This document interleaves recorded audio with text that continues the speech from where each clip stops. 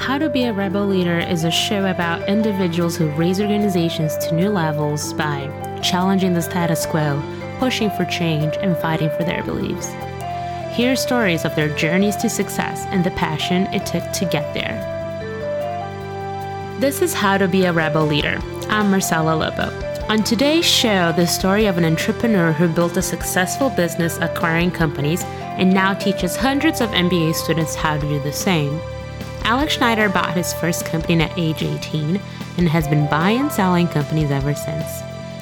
He currently owns 2 companies, a chocolate confection business and a wholesale bakery, and has several other investments in search funds.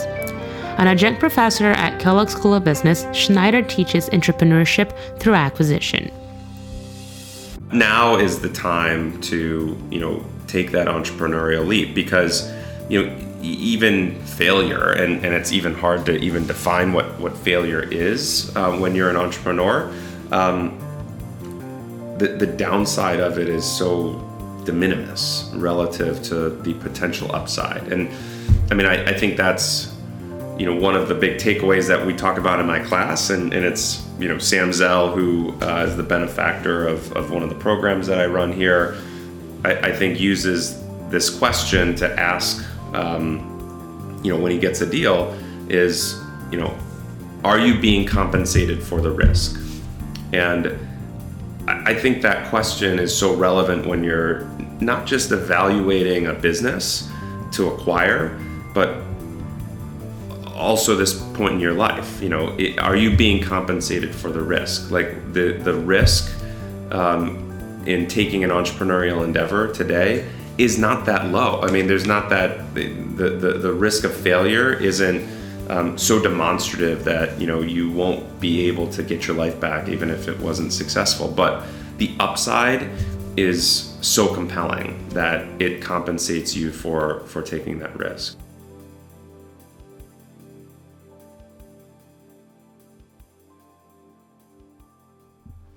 So Alex, you bought your first company when you were 18. That's pretty impressive. How did that happen?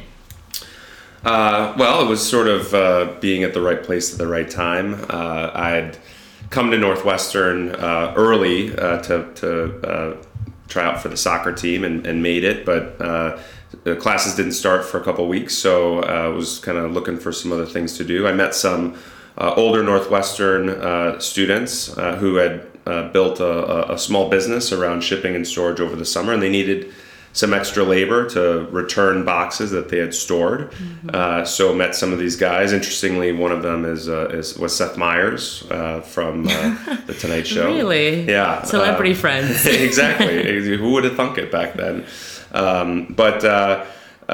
Just got to know them and continued to kind of work for them off and on during the school year. And as they graduated, they were interested in, selling the business that they had. It was a real business. It was an S corporation. That was the first time I ever heard about, a form of a corporation or anything like that. There were legal documents. There was insurance. They'd actually made a real business out of it. And so myself and a couple other guys basically bought it for effectively an earn-out. We bought it for a percentage of future revenue that we would be able to achieve. And that was kind of my education. I, quote unquote, retired from the soccer team the next year and spent the next couple years growing that business, adding new business lines to it. Before we started the interview, you mentioned that your dad was possibly your hero. Yeah. Can you tell me more about that? From where he came from to where he is today, it's pretty amazing. It's the embodiment of the American dream. My father is ethnic German, Reinhard Johann Schneider. He grew up in a German sort of settlement in Romania, but during World War II, obviously there was a lot of displacement, not too dissimilar to what's happening now. And ethnic Germans fled, and his family, when he was very young, went to Austria, and he grew up in Austria in a refugee camp. And over time, he and his family were able to emigrate to the U.S. And I think he came over when he was about 12 years old, and did well in school, and ultimately sort of made a great life for himself. It's interesting because I think of him and how far he came, but it also impacted, I think, his risk profile. I mean, again, like I said, my parents' generation, both my father, his sister, my mother, and her brothers and sisters, a little more risk averse because of what they had to sort of achieve to kind of get to where they were. I mean, for them, success was already achieved by coming to America and being able to leave sort of war-torn countries and political persecution in the case of my mom's side. So again, providing for their families was sort of the ultimate priority. So my dad, very well educated, 2 master's degrees and whatnot, but never really entrepreneurial. Worked at the same bank effectively for 36 years. That bank had a couple different shingles, but he was a company man, and that was very satisfying for him because it gave him obviously the opportunity to provide for us, but also stability. And it's not something that he had, and it's something that obviously I take for granted. I mean, the opportunity to go to a great school as an undergrad like Northwestern, the opportunity to experience things that my parents didn't. I mean, they worked through school. They went to University of Illinois Chicago. They actually met as bagger and checker in a grocery store in high school, both as immigrants. Wow. Sounds like he was an amazing person. He is, yeah. So it's interesting, though, because you went to work for JP Morgan right after school. So you could have ended up working for JP Morgan for 36 years as an investment banker, right? Yeah. So I'm wondering, did you consider the entrepreneurship path right after school? What made you go into JP Morgan after having such an interesting entrepreneurial experience at Northwestern? The experience, with Student Solutions at Northwestern, it wasn't necessarily, I think at the time, sort of like, I want to start my own thing or buy my own thing. It was just sort of like, this was fun, this was a great education, but, I think I got caught up and swept in what was, the conventional wisdom. I do look back, though, and every single one of my interviews, they all were interested in my entrepreneurial experience. Right. And I get it. I mean, I think probably in when I was getting interviewed for, again, management consulting, investment banking, like, I'm sure these interviewers just get bored with them, the same old, and there was like, interest with the soccer star with a company on the side. Exactly. So maybe it was a premonition or something like that. But I'm glad I did that when I was young and got that experience, and I think it helped build a foundation for going obviously into private equity after that. Right. So you ask an interesting question because I was a investment banking analyst for 2 years, and my second year was 2001, and the world had changed quite a bit from 1999 to 2001, and I think I probably would have stayed if given the opportunity, but there was a moratorium on promotions from analyst to associate at that point. And so we were all, regardless of how well you did or how interested you were in staying, our whole class was, encouraged to find other opportunities. So had that not happened, I don't know that I would have, made the move into private equity, but forcing, sometimes, you make the right decision based on sort of an external force. And in this case, it was a little bit of the economy. When you were working at Keystone, you looked at a deal that looked too small for the firm, and then you decided, okay, I'm just going to quit and buy this company for myself and with a partner. So how did you know this was the right move for you? Like, were you anxious? Mm-hmm. How were you feeling at this moment? We had just exited a consolidation in wholesale baking.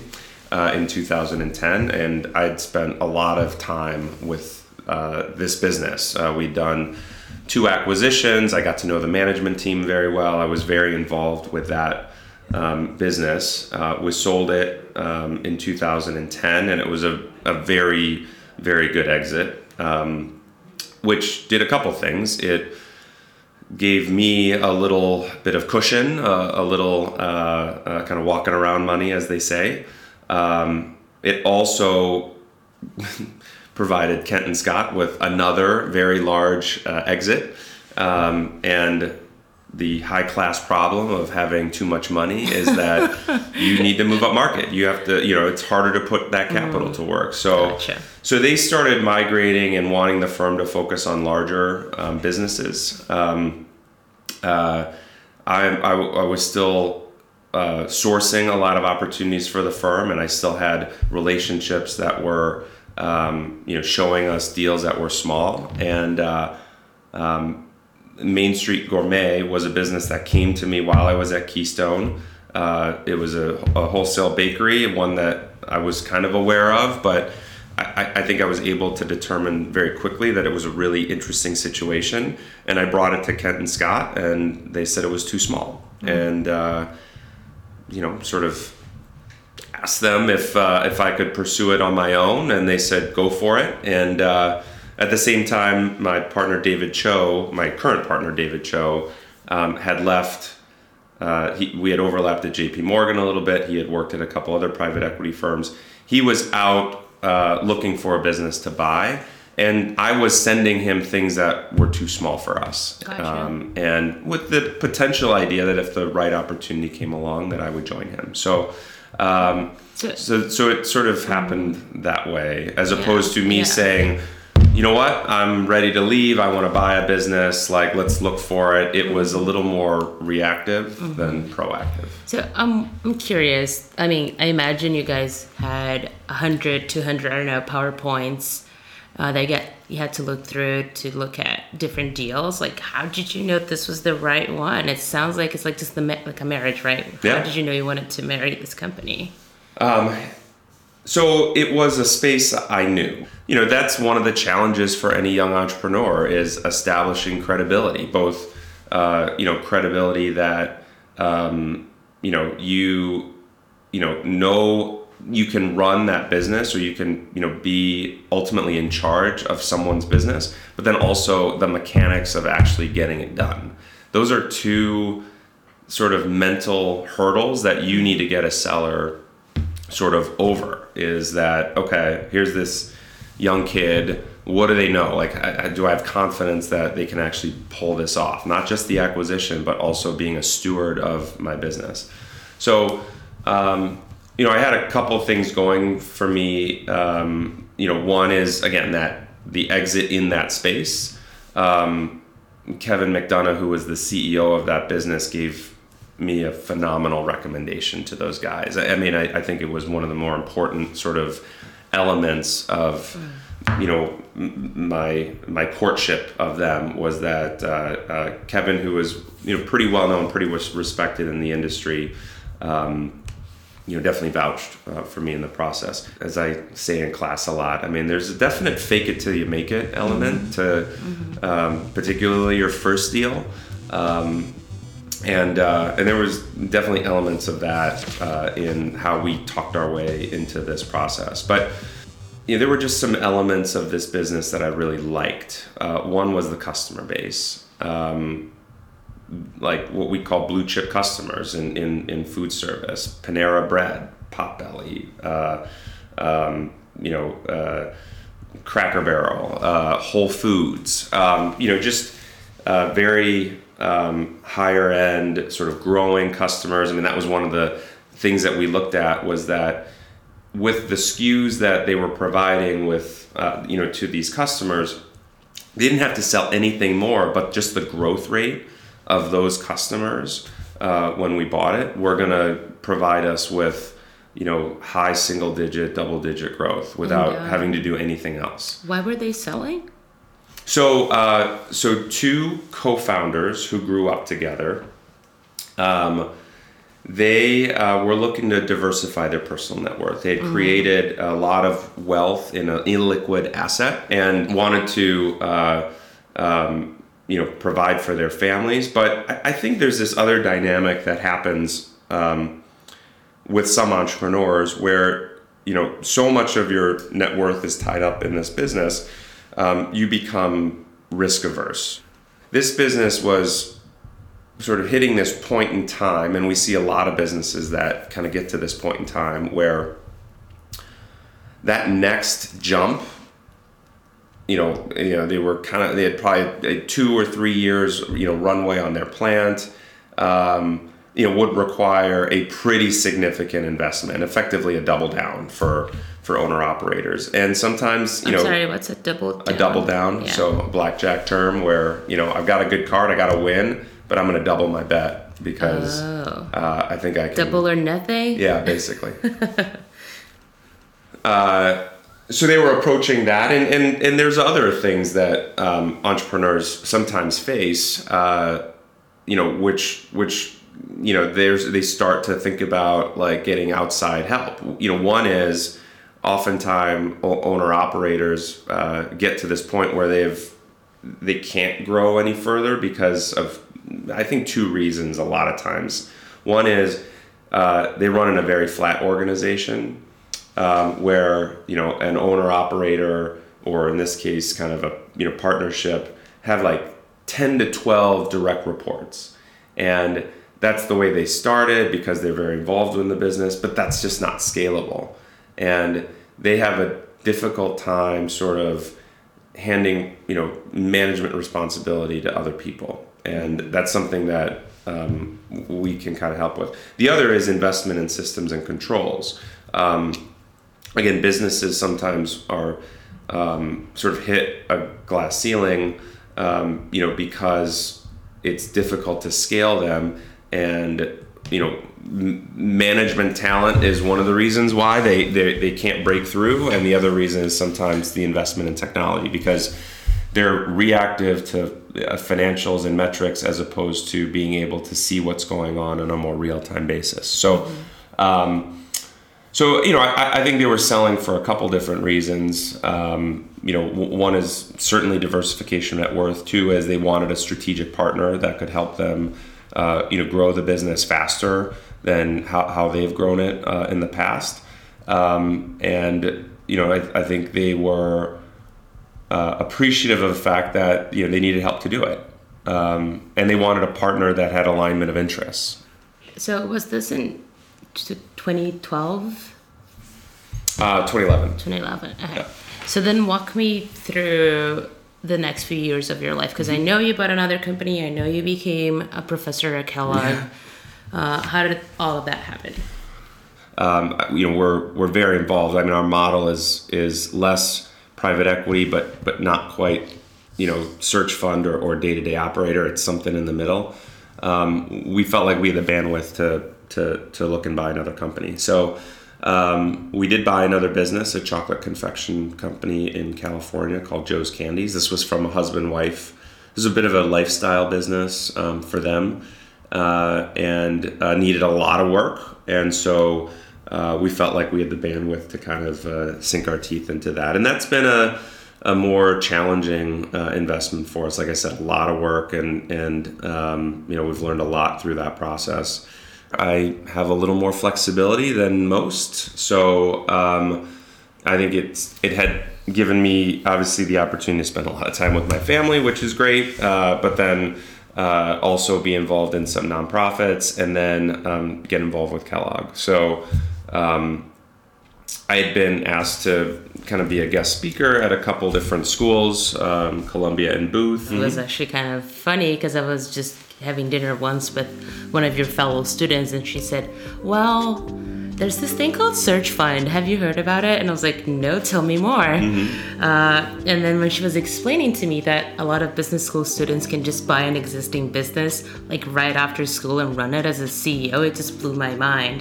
And she mentioned that each year you teach dozens of MBA students about this kind of entrepreneurship, and many of them followed this path immediately after graduation or a few years after.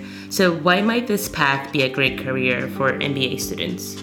I think the pathway, the broader ETA pathway speaks to, students who are looking for, a couple things. I think are interested in entrepreneurship, but not the conventional way of, that entrepreneurship is sort of thought about, which is, starting a business from scratch. That experience, while amazing, I think, and it's also very difficult. The likelihood of success for a startup business is, depending on the source, 10% or something like that.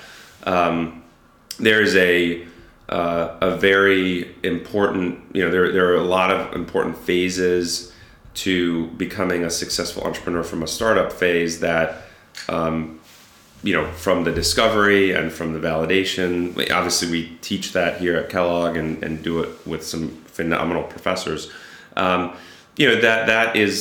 It's just not as appealing to some students who want to be entrepreneurial but don't want to start something. So there's a lot of, I think we've organized the realm of ETA into a couple different pathways, traditional search fund being part of it, which is, sort of a amazing sort of structure that when people ask me what I teach and I start explaining search funds, a lot of people don't know what they are, and they're like, that exists? That's awesome. Yeah. Like, that's fantastic. But I think the evolution of the model is opening up ETA as a option for students who might be a little more intimidated by that traditional search. The traditional search has elements that I think can cause some pause for some students. You're searching on your own. It's a very lonely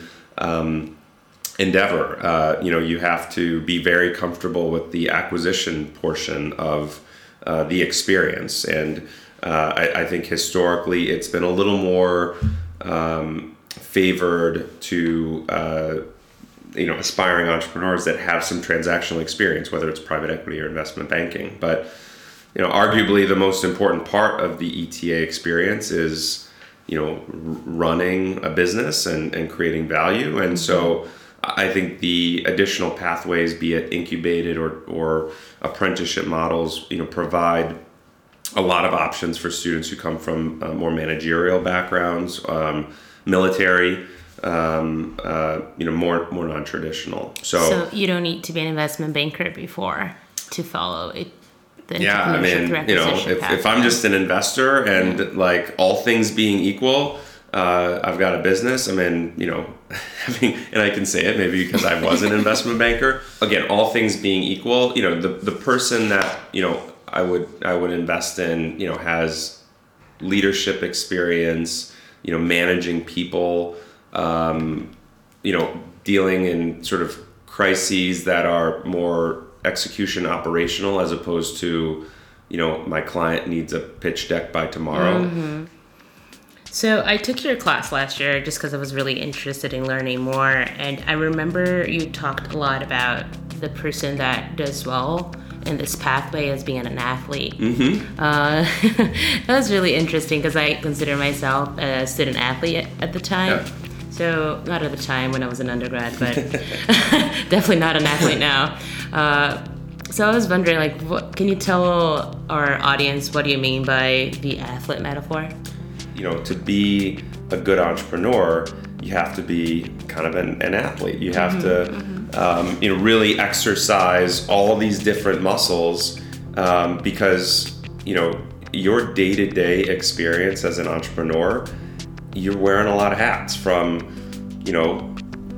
chairman of the board to chief bottle washer, as they say. And, I could go through any given day when I was running one of our businesses, and it's there's a lot of negotiating going on with employees, with vendors, with customers. There's obviously strategy involved. There's a lot of marketing, even if you're in a B2B setting. The most, and I think if you ask any ETA entrepreneur this, the most important thing is sort of people management. It's sort of the more side of it, management organizations. The the athlete metaphor, I think, is applicable because you don't know exactly what you're going to need, but if you've been cross-trained, if you're nimble, if you can adapt to situations, and you're confident that your training, your background, the mentors that you've put around you, the team that you've put in place, you have to be confident. You have to be optimistic that you're going to get through it. So basically what you're saying is anyone could start a business. Could buy a business after school if they have the right personality traits and the right motivation. So can you tell me more about a couple of pathways that students can take? Sure. I think a lot of sort of the formalization of ETA stems around the traditional search fund, which involves a student or a recently sort of a recent alum, basically going to market to raise a small fund to help them go find a business to buy. There is a very established network of traditional search fund investors, many of whom are exited search fund deals themselves, and so appreciate the model and appreciate and can provide a lot of sort of guidance through that process. The models, as I said, evolve from the traditional search to what we call funded search, which is maybe just instead of raising capital from a number of disparate investors, one investor. There are private equity firms and family offices that will specifically back an entrepreneur to go find a business and buy it, and there are advantages and disadvantages behind that. There's been this evolution of incubated searches, so removing that kind of lone search element to the process by putting a searcher basically in an office with peers and interns and resources in an attempt to accelerate the process by which a good company is acquired. And it has that the incubated search tends to have elements of a funded search in that there's a single capital source, but kind of takes a different bent on it. As we teach, the other pathways are a little different. The self-funded approach it's effectively just a name for finding a business, and then kind of getting it under a letter of intent and then raising money, or if you have the means to buy it on your own. One of the more interesting areas of what we call ETA is this apprenticeship model. Professor Brad Moorhead, who I think you've got a podcast with, we kind of comes from that line of pathway where working for a company, a CEO, but specifically in a role that is deemed to either become the CEO or to be put in a position to be invested in another business unit or maybe future acquisition as CEO. It doesn't have the transactional element that a lot of the other pathways have. I think we still incorporate it into acquisition because you tend to be buying into ownership in those situations, or that apprenticeship experience is your stepping stone into buying and running your own business. Obviously, we also here at Kellogg include the independent sponsor model as part of the ETA continuum. Again, the big difference being that as an independent sponsor, which is my background, we don't approach opportunities as if we know we are going to be owner operators. But again, in my experience, we're buying businesses on a one-off basis because we can be flexible. We can spend time with our businesses. 2 owner operators, we have a lot of trust with them, right alignment of interest, good management team. They're still running it. Mm-hmm. The chocolate business, retirement situation.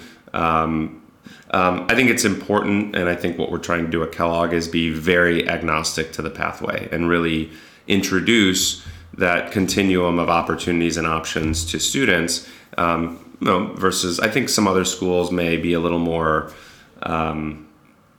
biased towards certain models. Gotcha. That's great. I just thought of another class that I had with you, and I'm just gonna say some numbers here that really impressed me. One was like there are more than 200,000 companies in the U.S., with many around the world, with steady revenues between 5 million and 50 million. And then 51% of those owners in the U.S. are over the age of 55. And then remember, you said something like more than 100,000 companies need management transition in the next 10 years. Mm-hmm. And I was like, that seems really like a great opportunity. But like, how hard is it to find a company? Is there a lot of competition? What can we expect if we follow this path after school? To buy, to find that one prince, you have to kiss a lot of frogs to find that one prince. There's a couple dynamics going on a macro level. I think you addressed, some of them. There were a lot of businesses that were started kind of post World War II by baby boomers, I think there's just a secular trend of kids not necessarily wanting to do what their parents did. That maybe in the back in the pre-World War II, that was less relevant. You kind of went into the family business. That was your family mandate. So you have a lot of business owners, retiring. You don't have built-in succession plans oftentimes. So there is, supply, if you will. At the same time, you bring up another point. There's a lot more demand today.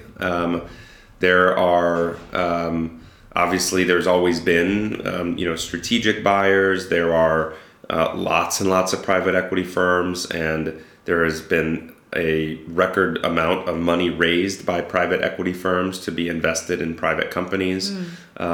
Just if you think about institutional capital, private equity has historically been part of alternative investment strategies, and it's done well enough where endowments such as Northwestern allocates more of its capital to alternative investment, including private equity firms.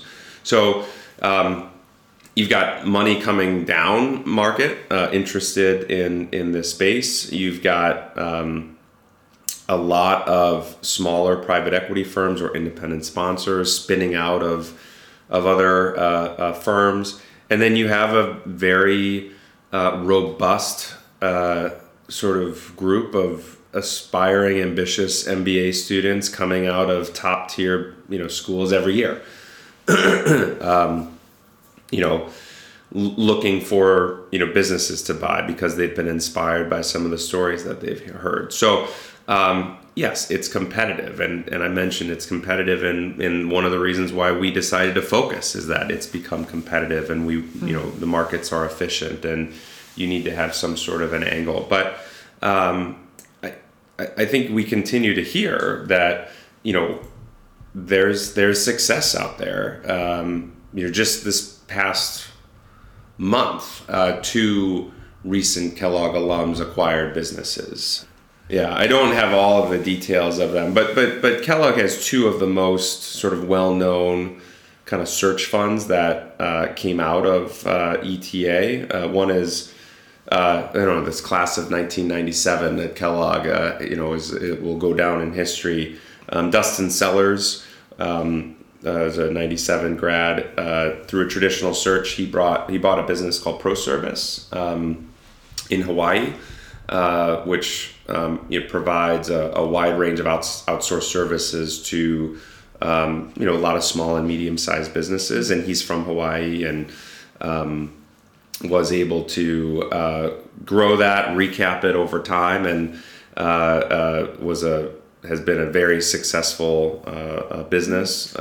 He went through a majority recap, I think, in 2013, and took some of the proceeds from that to incubate a fund called Koa Capital, where he not only buys businesses but also invests in aspiring entrepreneurs looking to do things in Hawaii. Mike Smirklo, one of his classmates, very accessible and charming individual, bought a business called Service Source, which I believe went through an IPO in 2011. I think he's still involved with that business. He does a lot of speaking. He's very accessible to entrepreneurs interested in the traditional search phase. And actually, Todd Tracy, also 97, through a traditional search, bought a business called Hemasource, in which I think he exited in 2014. And I think the most interesting and relevant thing is all three of them, invest in search fund deals. I mean, they've done very well for themselves. Not only are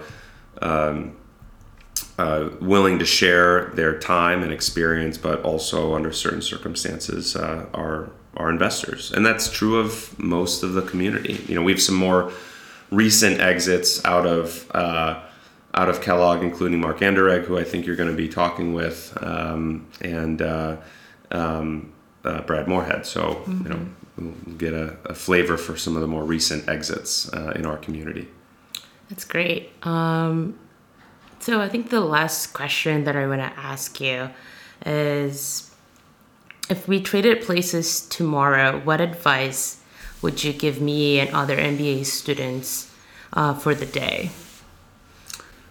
Yeah, I mean, I wish I had just sort of like a killer, kind of a killer cliche that I could create, out of it. But, I mean, I think I found that teaching, forces me to really sort of take the experience and organize it in such a way where I think people can kind of get their arms around it. But it is just an entrepreneurial leap of faith in a lot of ways. And,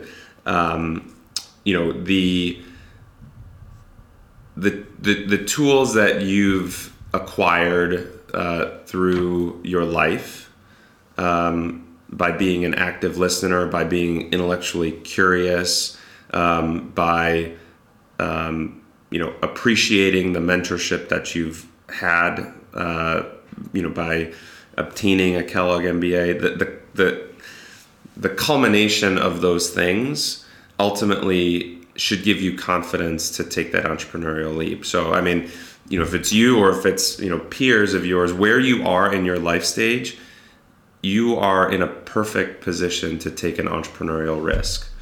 And that's not all, that window isn't always going to be there. The older you get, the less likely you are to be in a position to do it. You might think, but then I'll have the means. I'll be, more personally secure to do it. Quite the contrary.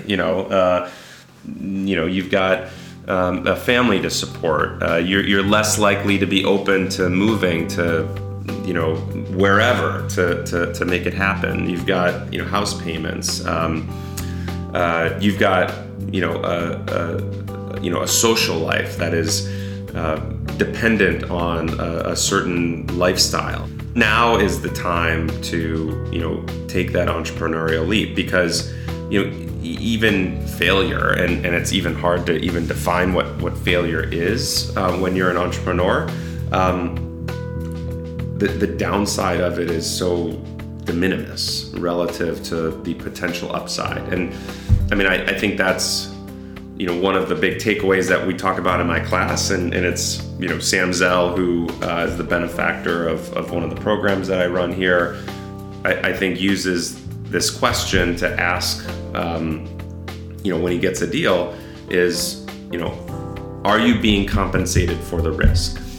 And I think that question is so relevant when you're not just evaluating a business to acquire, but also this point in your life, are you being compensated for the risk? Like the risk in taking an entrepreneurial endeavor today is not that low. I mean, there's not that, the risk of failure isn't so demonstrative that, you won't be able to get your life back even if it wasn't successful. But the upside is so compelling that it compensates you for taking that risk. So, I don't know. I kind of threw that together there. I like it. It's great. Thank you.